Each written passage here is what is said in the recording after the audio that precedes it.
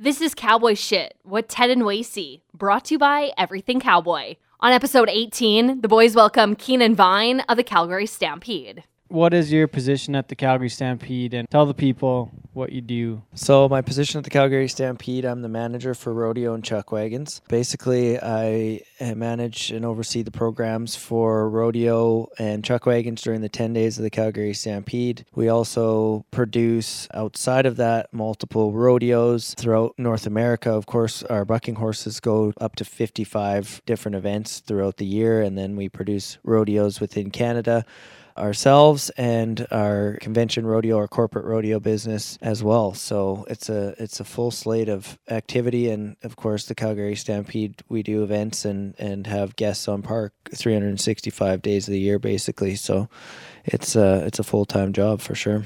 What does the average day for you look like during Stampede? I'll usually arrive on park about 6:30, 7 o'clock to catch the chuck wagon practice that's going on in the mornings, check out the track, check out the rodeo infield just to ensure that everything is looking good for the footing. And then we start from there, working as soon as the chuck wagon practice is over, working to get the arena set up and the rodeo footing back to where it needs to be for the rodeo.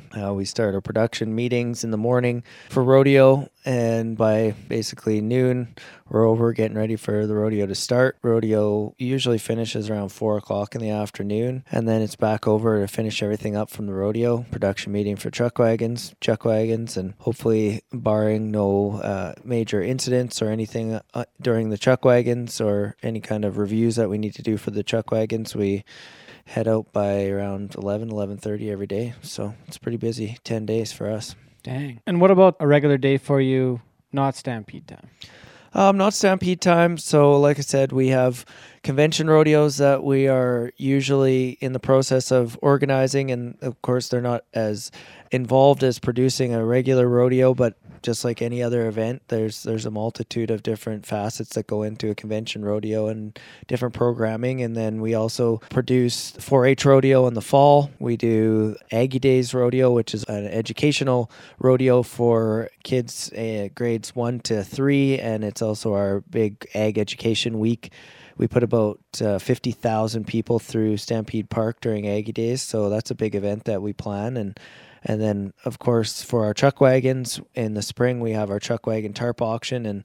And Ted, you've been to that event in Wasey, so as you know, that in itself is a major event with over 1,000 people at it. So just events like that we're kind of always planning for, getting ready for, and then it's in the process of doing a lot of administration and planning for the next year. And Stampede is not the kind of organization that plans a month out or 3 months out. Our planning goes into every Stampede.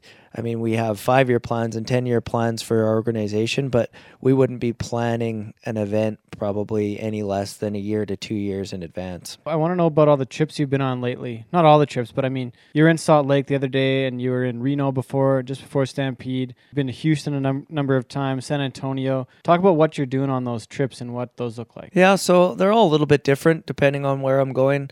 I was fortunate enough to get to go to Salt Lake City last week. It's kind of a crazy turnaround 2 days after our event is over and head to Salt Lake. And I was down there helping Tommy Joe Lucia, the general manager, transition into using all the Calgary Stampede's rules. So the ground rules that we have that are different than your regular rodeo. So our tie down roping rules and the way that we score the rough stock and some of our other timing rules and production kind of rules that we would have based on the fact that we're on live television and then, of course, producing television shows. And so Salt Lake City being $1 million added rodeo and a highly produced rodeo themselves now, they just were looking for a little bit of help in that regard. And so I got to go down there and help them with that and some of their production elements. And and their rodeo. We would consider them rodeo partners of ours, just like Houston and San Antonio and some of the other bigger rodeos. So we do go back and forth between the rodeos, and we share ideas and we help each other out, and it's good just to get out there in the marketplace and see what's going on. And for myself, I love going to these other rodeos, and whether it's here or St. Tite, Quebec, or Armstrong, BC, and seeing what they're doing and seeing some of the different things that they do that maybe we can incorporate into our event, or what might be appealing to some of the things that we're doing at the Stampede. I want to ask you first about the Association of Rodeo Committees. How does that all work, and what are those meetings like? So the Association of Rodeo Committees was formed originally by, of course, rodeo committees, and I would consider it almost like the Owners Association of Rodeo. And so it's where the rodeo committees and rodeo administration staff, like myself, will come together and share ideas and help each other to see all of the big picture things that we should and could be doing for rodeo. And we have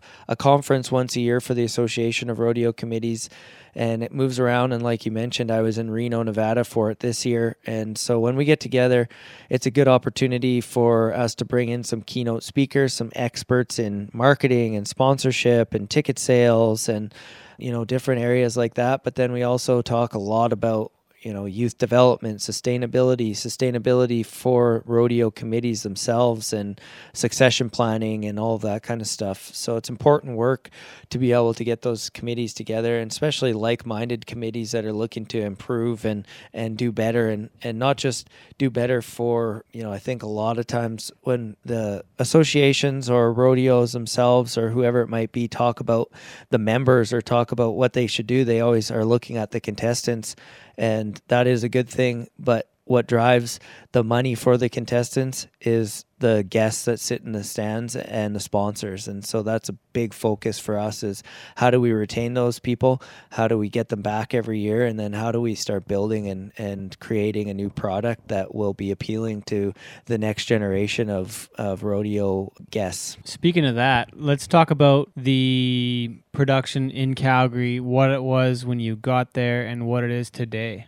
The rodeo production, I mean, there's elements that we have changed and evolved over the last few years, of course.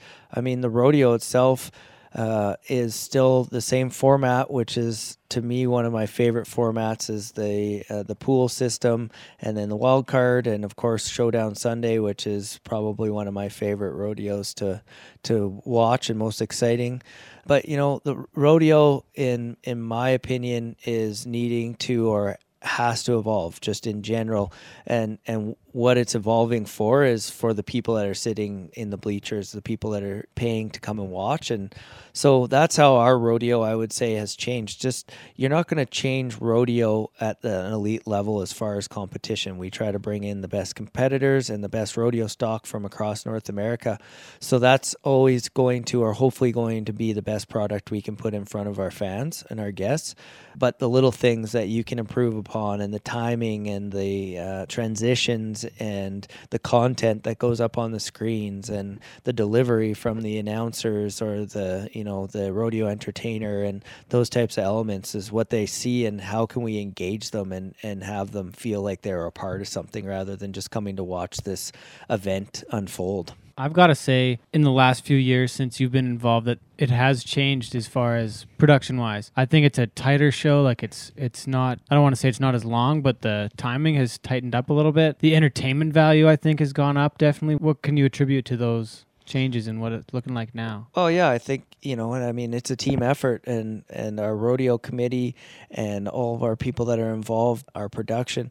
I mean, we have some of the most talented production people as far as programming and television that probably are within the industry, period. Cindy Gillies has worked the Olympics. She's worked all over in television. And so utilizing the people where they're best suited for, and, coming together as a collective whole to come up with some really good, strong new ideas of how we can change the show, make it more efficient, and make it more appealing to not just rodeo fans, but for people that are our guests that maybe have never even been to a rodeo, won't understand what's going on. And a lot of that, I mean, comes down to even the competition, like the 3-second rule and the tie down roping is one that's a really, simple change from what it is at your regular rodeo that you would go to. But at the end of the day, it takes 12 seconds off of every run in the tie down roping, which is a huge number when you're looking at the time that it takes to run the event and what the guests are actually watching and what they're seeing happen, right? Very true. Another change, maybe not a change, but addition was bringing Brinson in, and you would have seen him first in St. Tite, Quebec. Yeah, Brinson was great this year. It was awesome to have him, and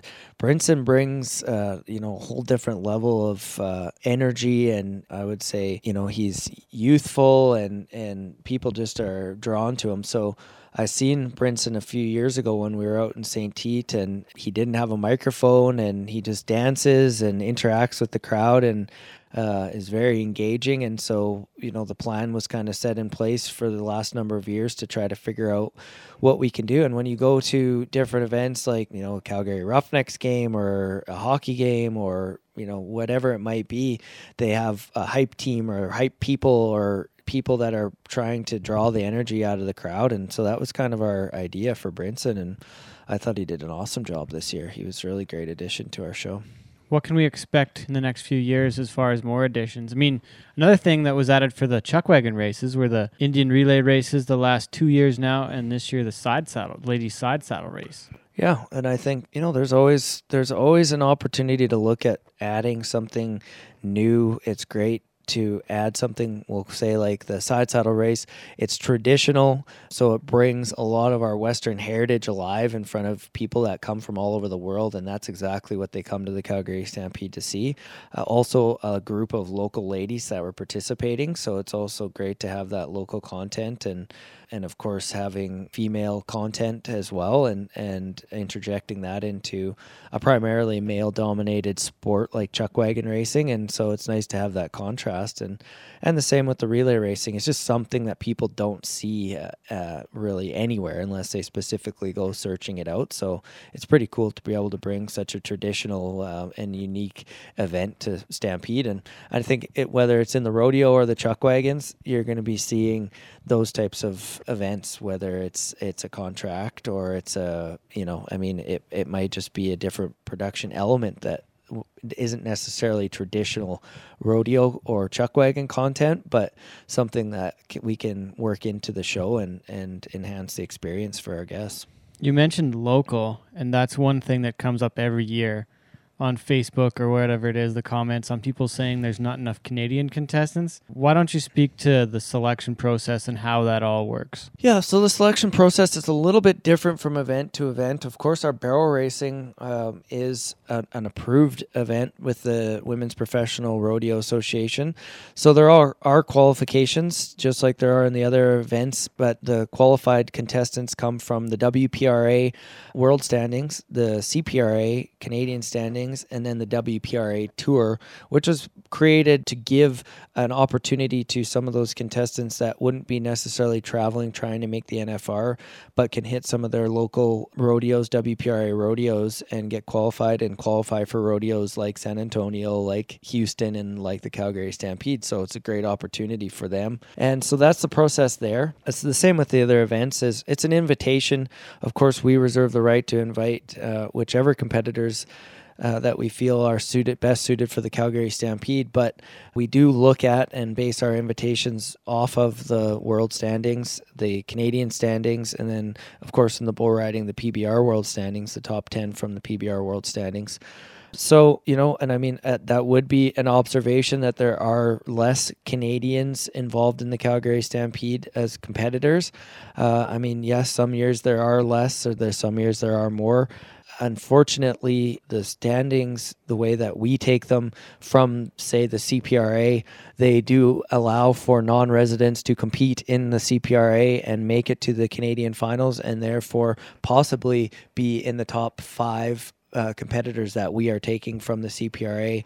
So maybe there are less Canadians that are coming from those standings, but we don't have a lot of say in who those competitors are at the end of the day. And the same with the world standings. I mean, some years there's more Canadians competing on a world stage and some years there's less. So that's, kind of how it all shakes out in the wash. And of course, we do still try to incorporate our local cowboys and what we feel is very important to our event and to rodeo in general with our youth events and the novice and the junior steer riding.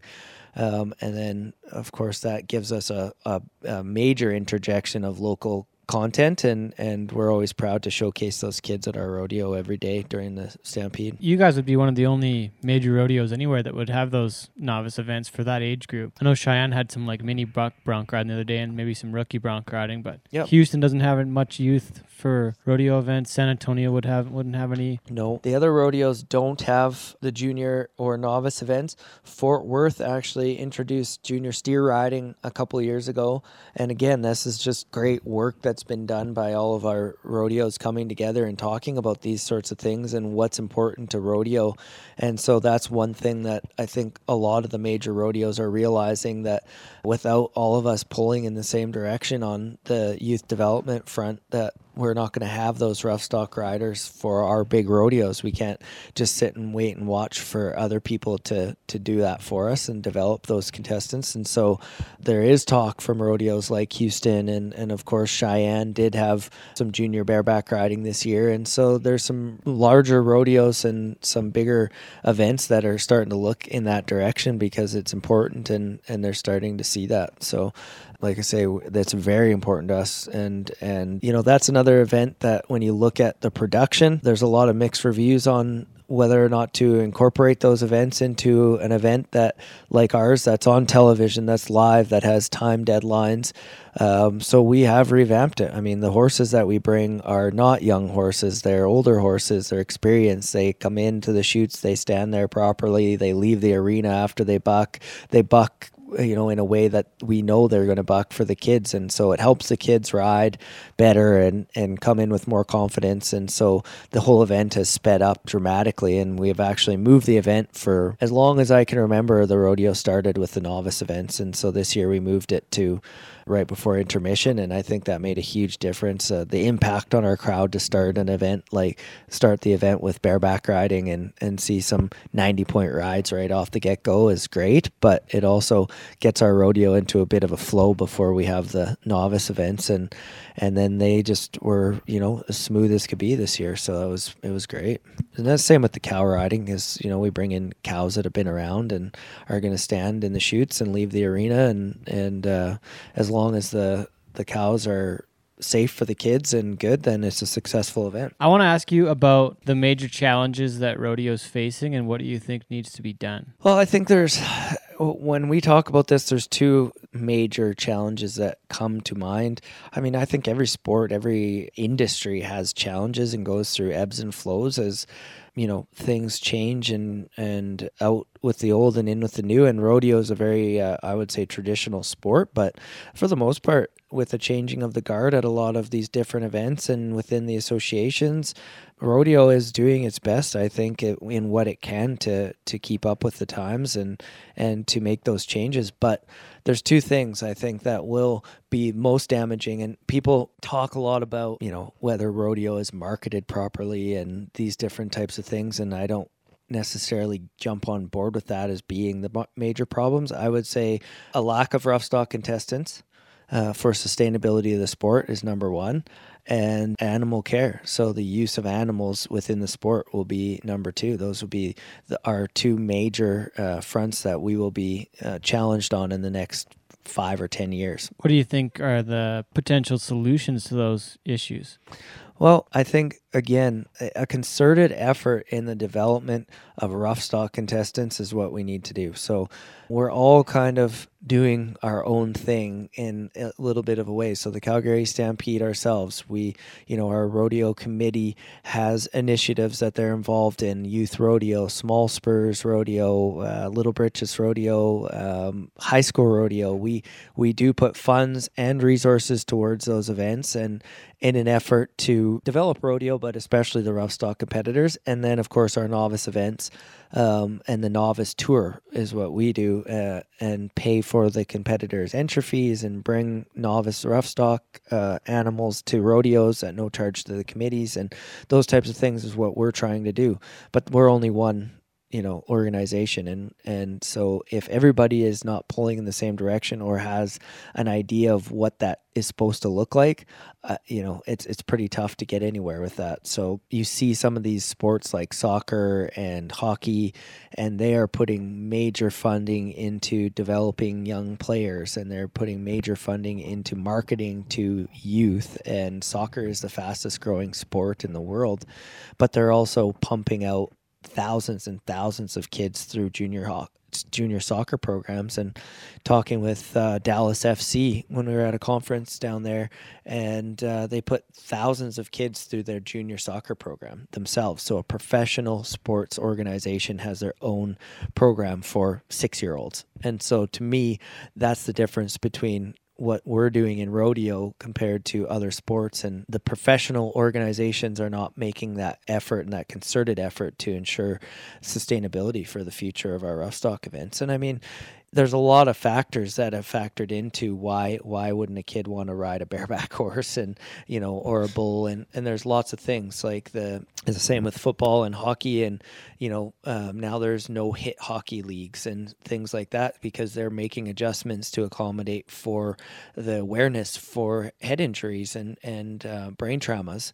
Whereas in bull riding, bareback riding, saddle bronc riding, it's pretty tough to avoid that. So the only way to avoid it is to not do it. And I'm not saying that that's not, right, but what are we doing to adjust our sport to make sure that we can have a successful and sustainable event in the future? And I think there's lots of different things that we can be doing. And again, it's slowly but surely going in that direction, but we all have to be rowing the boat. What do you think about bringing all these different associations together? Like, is that going to happen at any point? Like, the PRCA is starting to get more rodeos kind of under their sanctioning body kind of thing, but they still don't really produce rodeos on their own. Like, I think with Calgary, you guys have a handle on the entire product, and you can have these youth programs. You can produce your own rodeo. You're televised nationally. I'm just wondering what that looks like and what the future might look like. What's going to happen? Like, what do you see happening that way? Well, I think it would be pretty tough for one association to be the producer of all events. I mean, if you look at the PRCA, and whether it's right or whether it's wrong, they have up to 600 and some rodeos a year under their flagship, but that's a lot of rodeos for one organization to produce, or to produce well. And then the difference between rodeo and we'll even say bull riding is you got to look at rodeo as it's kind of like having 6 or 7 sports under one venue at the same time. And each different event has their own uniqueness and their own intricacies that they prefer and that they operate by. And just because the bareback riders like it one way doesn't necessarily mean the steer wrestlers like it that way as well. So it's hard to fit, all of that into one uniform and the same streamlined design.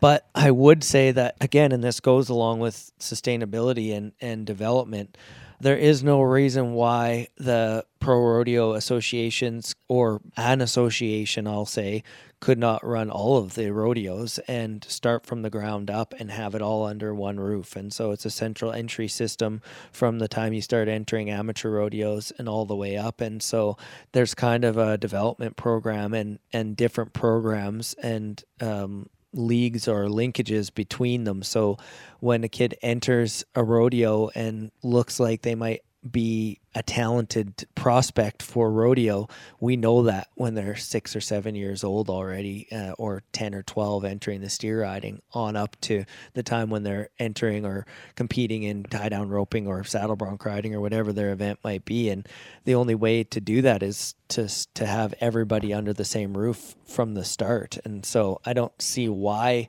they couldn't do it.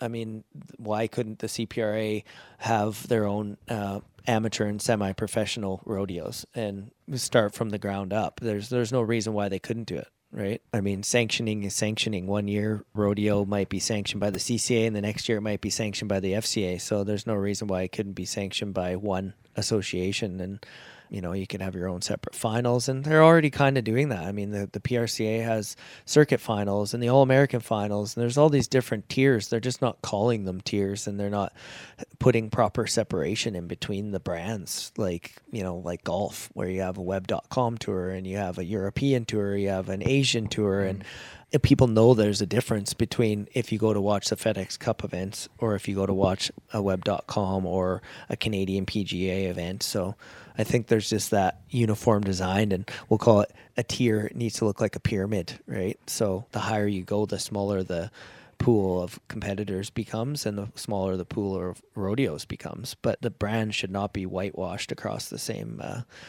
for everybody, I don't think. That goes back to what you said before about everybody pulling the same direction too, though. Like it's a matter of getting everybody on board to go the same way and seeing the big picture of it all. Yeah, wanting definitely to head in the same direction. But I think that's kind of what we're missing with rodeo and whatever it is right now. Yeah, and I think every association is well intended and in what they're doing, and there's no, I mean, as far as I can see right now, there's not that talk going on like, oh, everybody's going to amalgamate into one, and everybody's got some good things that they're doing. So, there's no maybe right or wrong way to do it. I think communication, like Ted said before, maybe that's where we start. And why wouldn't the rodeos be talking more and coming together like the Association of Rodeo Committees? But in Canada, at least, maybe all the rodeo associations, amateur and professional, get together once a year and just talk about their global issues and global opportunities. How would we do something like that? How would that come about? Yeah, I mean, I think it's as simple as just having a meeting somewhere, and whether that's during the Canadian Finals Rodeo or some other time, and just trying to get the stakeholders all in the same room and have I mean, you can call it a symposium, you can call it a conference, whatever you want to call it, but I mean, essentially it's just a meeting between like-minded stakeholders, and have an agenda that, again, I think starts with youth development, starts with sustainability of our rodeos, and then, of course, there has to be an element of, like I said, whether that's marketing, sponsorship, sales,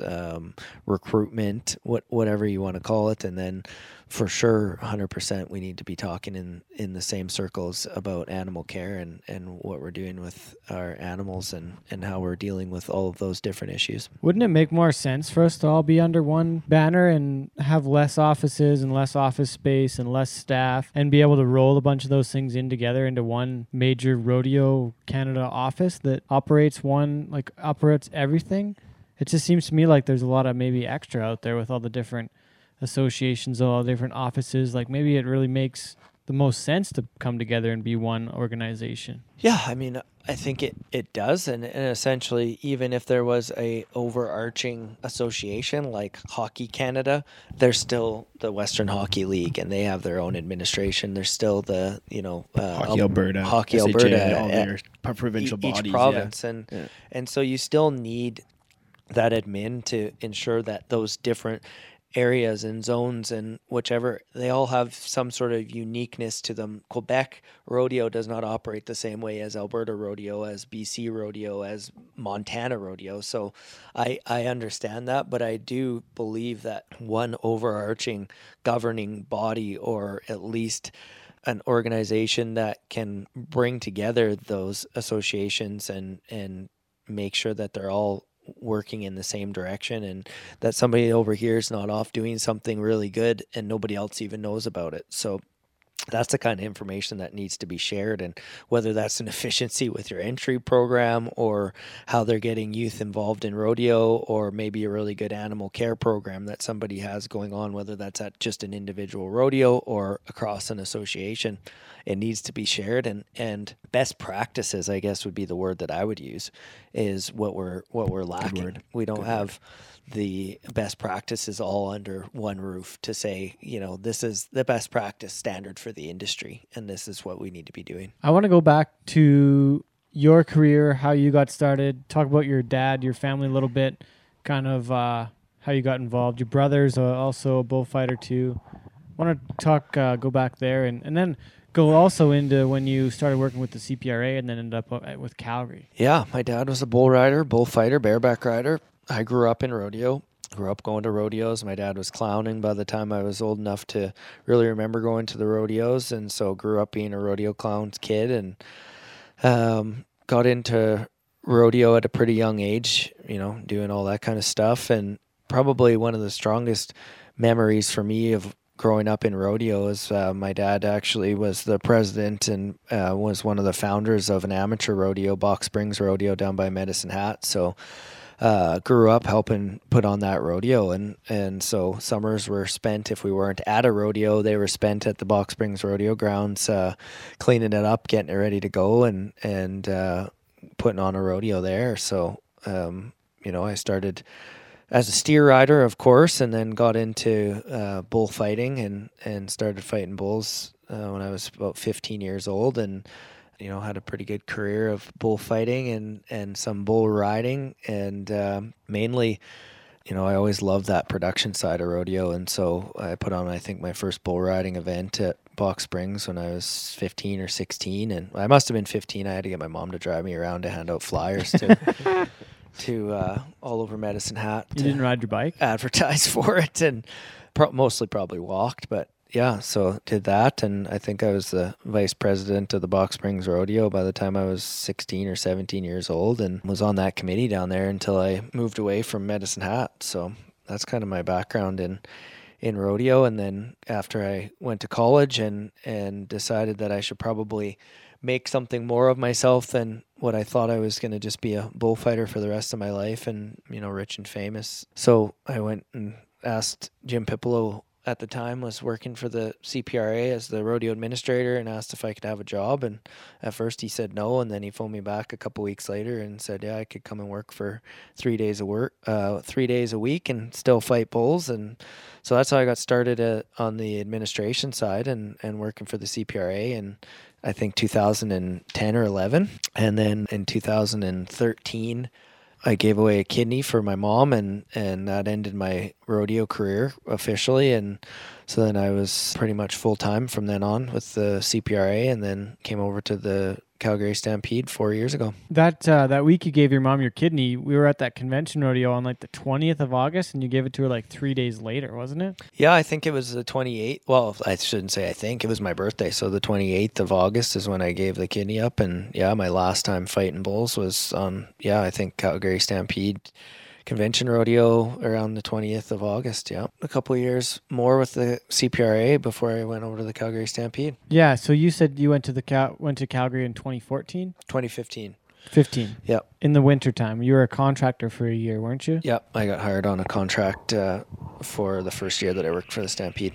Very cool. What do you like most about working for the Stampede? Obviously, my passion is in producing rodeo and producing events and putting on shows. But, the Calgary Stampede is such a historic organization, and just the people that are involved, whether it's the volunteers or the people that have worked there.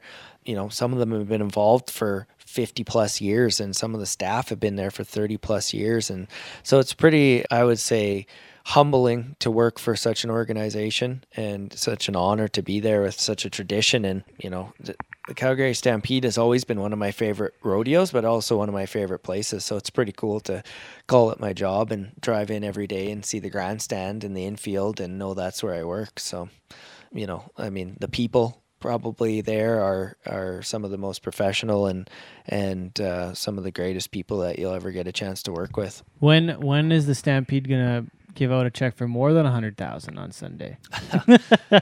I would love to be able to tell you that one, Ted.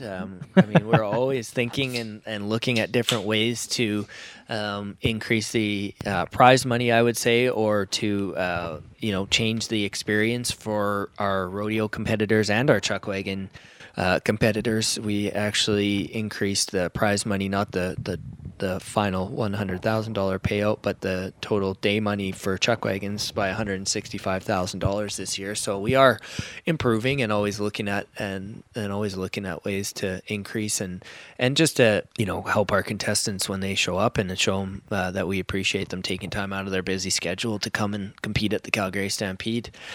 And so whether that's monetary or non-monetary, we want to be able to reward them for being there. What do you think the next step would be? You said you're planning 5 and 10 years out. Is there a plan to add more day money to the rodeo, or is it like a bigger show up check, or like what would the next step be? Trucks. Yeah, and there's there is a plan. There's plans in place. The plans are usually contingent on obviously funding. So, we're no different than any other business. We have to raise that money and find that money, and that's not always the easiest thing to do, especially not with the economy the way that it's been.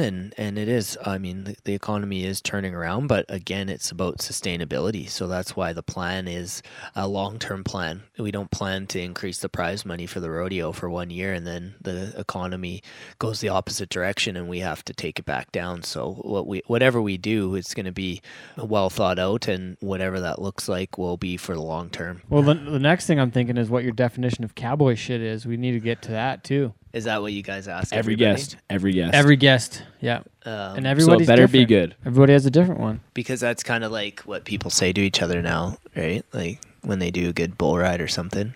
My definition of cowboy shit, I don't know. I told you that was a bad name to have for your Yeah, show you were right against off the it. bat. Well, still against it. It's not professional. Hater.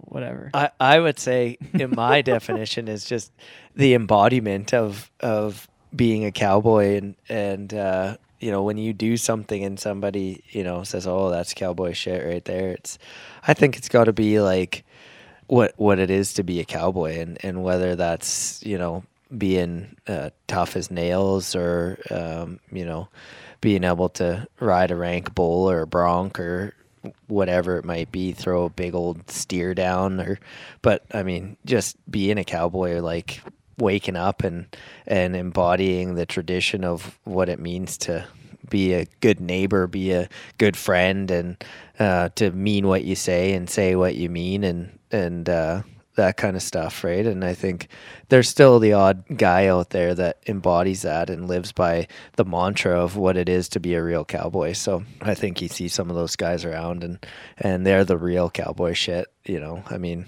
everybody can toss a rope on a steer once in a while or whatever and pretend, but there's not many guys left in the world that are real cowboys, and it's still pretty cool when you run across one like a JP Mooney or somebody like that. It's kind of different for us and for a lot of guys now. Like I talked to Nick Tetz earlier today, and he's one of the top rookies in the PBR this year and in Pro Rodeo Canada. And he lives in Calgary. He lives over by Heritage Park by the Ranchmans. He told Hockey me. player. Yeah, hockey player. I think it's cool that we have guys like yourself. You run Calgary. You live in Bowness. Like you live in town. It's kind of different. Like I run the website, and Wasey lives at the house, and like we're in downtown Calgary. Like it's like Nick lives in town, and I just think it's interesting that we can still do cowboy shit sometimes. But I think live in town. being a cowboy, like I say, it is actually by the way that you live your life and who you are. It's not where you live or maybe what you're wearing every day or whatever it might be, but it's actually the definition of a personality type more than it is anything else, right? So I grew up on a farm and lived that lifestyle. I mean, it's convenient for me and not as hard to drive from out of town and go to work, but it doesn't mean that I don't think of myself as a cowboy in the sense of the word and the lifestyle of it, as opposed to the geographical location of where I live or the appearance that I have every day or whatever it might be. Luckily enough for me, unfortunately enough, my work uniform is a Western wear, so that's pretty cool. But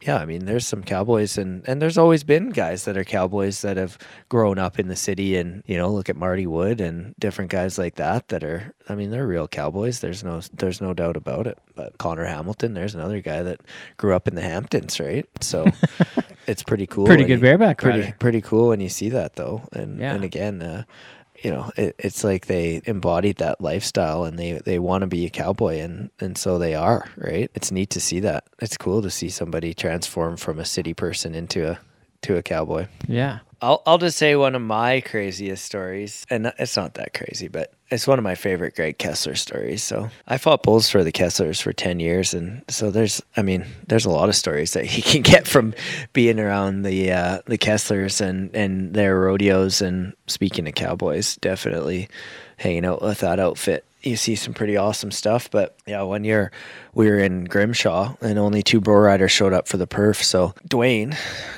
was talking to me before the rodeo, and he said, you got a choice. You can either ride a bull or freestyle bullfight one after the rodeo. And I said, well, what bull would I have to fight? There's not any here that I'd really want to have to do that with. And he had this big black 1 up-horn, 1 down-horn bull out of Monkey Bars called Back At Ya. And he said, well, you can fight that bull. And I thought, like, there's no way on earth that I need to be doing that. So I jokingly said, oh, I'd rather ride one. So at the end of the rodeo, I go to walk out of the arena, and he says, where are you going? Well, I'm going home, I guess. I don't know. Fought my 2 bulls, and Yeah. I'm good to go. He said, no, you got to ride this bull. And so the bull was Tailspin, actually pretty decent bull. Bucked off Jason Finkbinder the few days prior in High Prairie, and Cody Hancock Whoa. a couple days before that Whoa. in Medicine Hat. But he wasn't mean or anything. Because so- you were the only bullfighter, so you're going to have to fight your bull after. Scott Way and myself were the Oh, bullfighters. okay. And So Scott didn't have to do anything? No. Well, he had to bullfight for me. Oh. But And- you didn't have to fight a bull, though. no. How did he get off so easy? Well, just wait. Oh, okay. So Max Fortmuller, I think I had Max Fortmuller's rope, and I was getting on, and now this time I'm starting to really shit my pants because I'm wearing my bullfighting gear. Like I still have my baggy pants, clown makeup on, and Yeah. cleats and the whole works. And so I go to get on, and all of a sudden Greg, who's flanking, he says, well, wait a minute. So I thought, like, Greg gonna is going to save be you. the voice of reason here, right? He says, you can't ride him without a glove. Hands me his flanking, his work glove. So now I'm Max Fortmuller's rope. No spurs, no helmet, no Like nothing. cleats. Yeah. And like just after the rodeo. And just like a leather work glove, flanking glove. No tape. No. And so, yeah, he came out and spun, I think, away from my hand. And I made it a couple of rounds and thought, geez, like, I'm going to do this. I'm going to make her, at least for a ways. And so I was. And then I just no outside grip and the old feet. And he started spinning across the arena, and down in the well I went and hung up. And Hung up with the work yeah, glove. so Oh, no. I don't remember if Scott had to get me out or not. I don't think he did, but my hand came out and the glove was still on the bull's back, bucking around, and then it came off way out. And if anybody's ever been to Grimshaw, it's like big arena. Huge so arena. then I had to go out and get Greg's glove and the rope, and yeah. So, but all in the name of putting on a show, right? Yeah. Oh, man. So that was probably one of my most interesting days of bullfighting anyways. Now that we're telling stories that are crazy moment. Fred Becher hung a foot in the rope to Shiver and Shake at Armstrong one year when Oh I my was fighting God. bulls there. That was absolutely insane because that was probably easily one, if not one of the top 5 meanest bulls that I ever fought. So that was nuts. That was an incredible experience to be involved in. Talk about Winston for a while. I want to get your thoughts on Winston. I know you guys were good friends. Winston was one of my idols. I mean, of course, one of my heroes. But I mean, I grew up with Winston. My dad fought bulls for him, and so I knew him all my life. And just an amazing man, and probably one of the most interesting but also thoughtful people in probably rodeo has ever had. The way that he thought about the business of rodeo and the way he thought about producing rodeo, and then of course his foresight in breeding horses and making Calgary Stampede Born to Buck program what it is today. Like there wouldn't be one without Winston Bruce. So pretty amazing the things and the impact that he left on the sport and just every sense of what he did. But when I wrote Steers at the Calgary Stampede, my story is Winston was asking me. Of course, Winston always liked to visit with everybody. It didn't matter who you were. And we were having a pretty good visit after the rodeo. And he said, well, what are you going to do after you're done riding steers? And I said, well, I'm probably just going to take your job. So it's funny because that's... Because you did. Yeah, well, I didn't take his job, but I ended up with his job. So Yeah. it's pretty cool. That's a pretty neat story to be able to say that I get to do the job that Winston Bruce did. So, Oh yeah.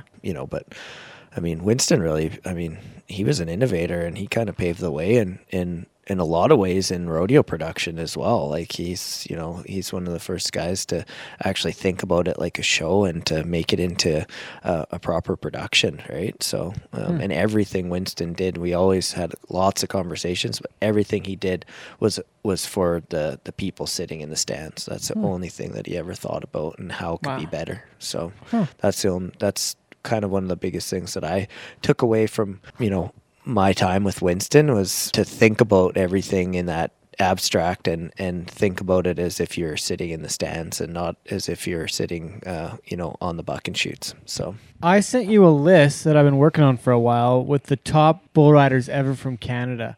Oh We- yeah, I that's a haven't- tough list. I haven't released it yet, Yeah.